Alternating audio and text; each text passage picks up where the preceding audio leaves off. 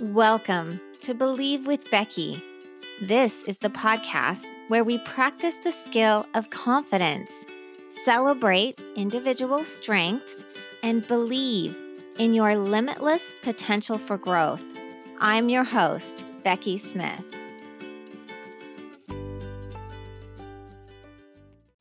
Hello, and welcome to the podcast. It's a spring day here in Phoenix, Arizona. Finally getting spring. We've had kind of a wacky winter. We actually had snow here in parts of the valley. I could see snow on top of the mountains close by here, and I've seen pictures of Scottsdale having snow, so it's kind of crazy. My kids have had to wear coats and gloves to school. I've had to wear a coat. It's not normal for us, so it's kind of fun for a little bit, but we get tired of it pretty quick and want to get back to our nice 70-degree weather, and that's what we're back at again. You may hear birds chirping in the background and pigeons and all kinds of things like that to let us know that it's spring. So today, I wanted to talk to you about something that's been in the media lately that's been on my mind. It's called the Momo Challenge, and you've probably seen it pop up on your feed or you've seen it on the news. It's a picture of this really creepy lady, and it talks about how different predators or people on the internet have put this character into places where children would go. YouTube Kids, Fortnite, just various apps and things where they know that children will be. And the challenge offers the kids to do strange and weird things. Some can be damaging and self-harming. And it just all sounds kind of scary and creepy, especially the picture of this lady. And I'd seen it come up on my feed, and I thought, I know that kind of stuff is out there, and that's sad that there was a child who was harmed by this. And I thought, I should probably talk to my kids about it. And then it just kept popping up. And then my older son mentioned it to me and mentioned that I should probably talk to my kids about it, my younger kids. And so when my youngest came home from school, I sat him down and trying to be the good parent, and I brought up this challenge and asked him if he'd heard about it. And he said, yeah, that someone had told him about it at school.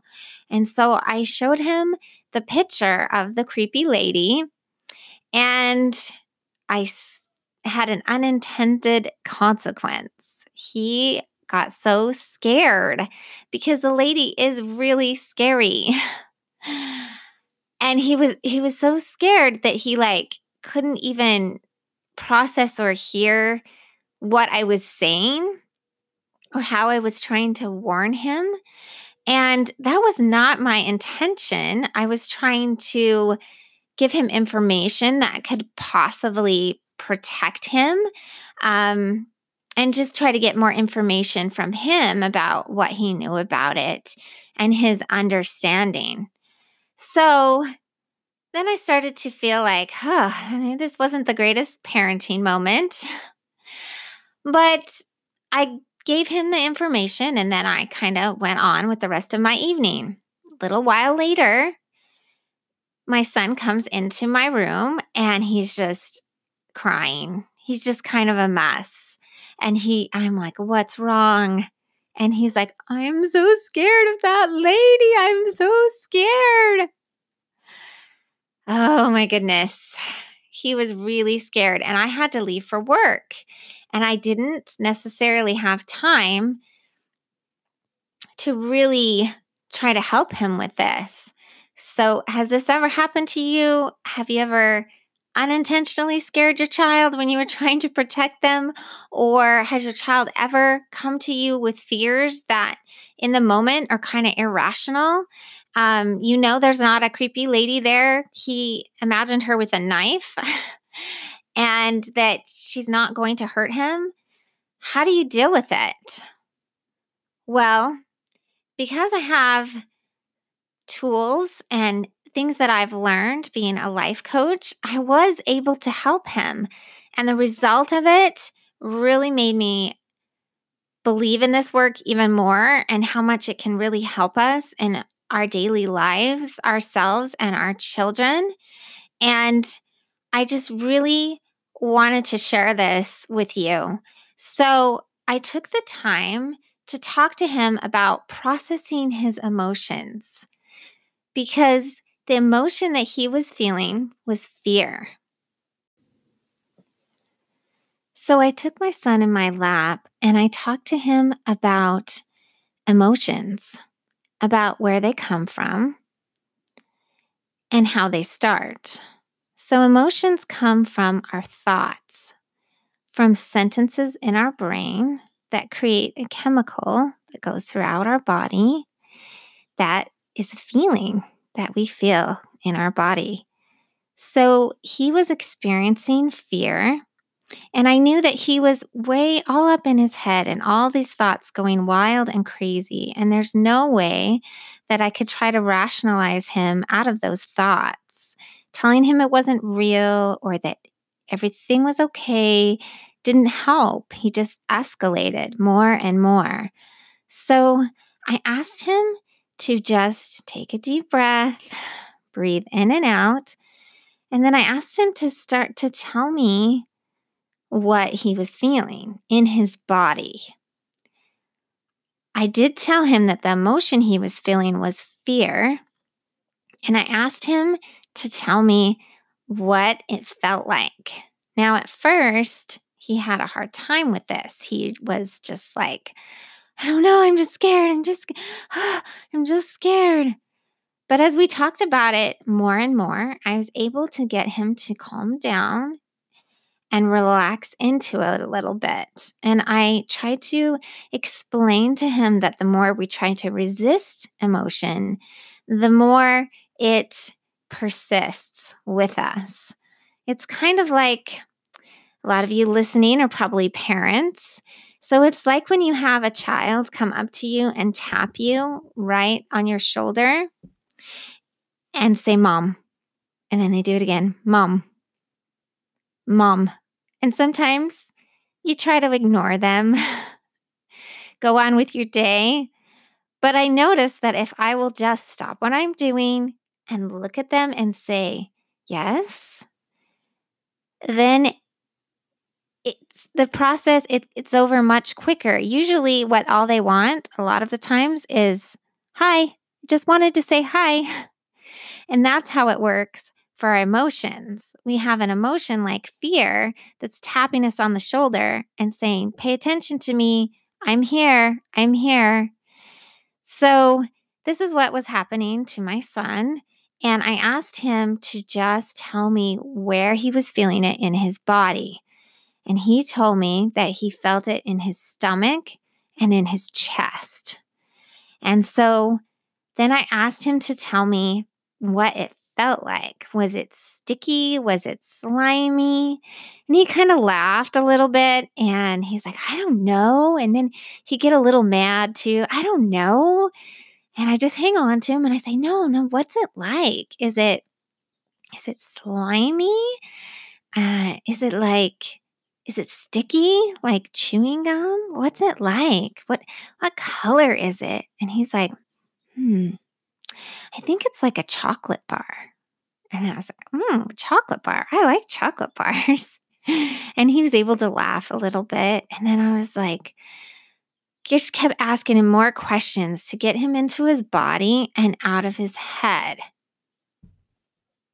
I also told him that being afraid and having fear was not always a bad thing. Fear is a part of our human emotions, and it's there for a reason. Fear can be a really good thing to protect us and to help us so we don't run out into the street, we don't touch a hot stove.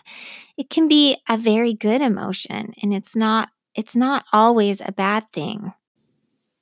And then I asked him if he knew that some people like to be scared. They do. People pay really good money to go to a scary movie.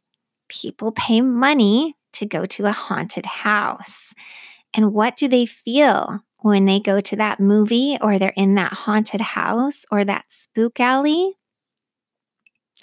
They feel fear and they like it. Now, I personally don't understand that because I'm not a person who enjoys that feeling. But when I told that to him, he had an aha or a light bulb moment and he just looked at me kind of funny and was like, "People pay for that?" Yeah, they do.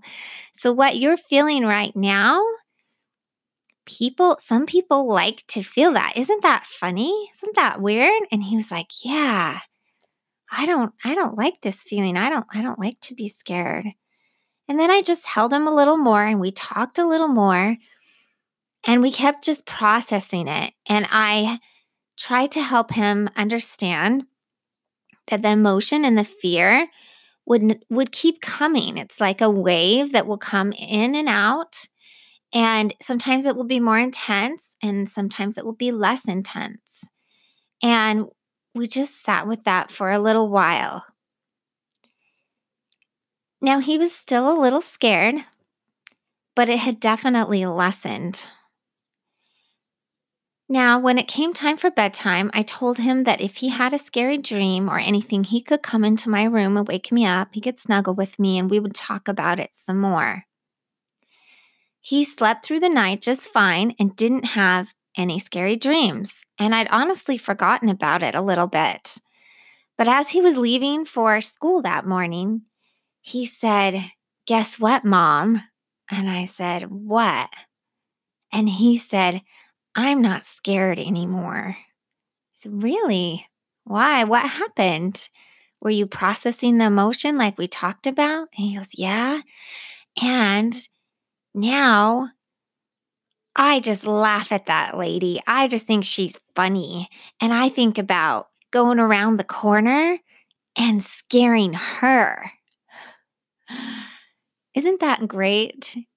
He was able to process the emotion. He was able to think of it differently. And he was able to work through what was really scary to him. Teaching children to process emotion is so important. Can you imagine our world if children who are one day going to be adults knew how to handle and process their emotions? So much of our lives are spent trying not to feel an emotion.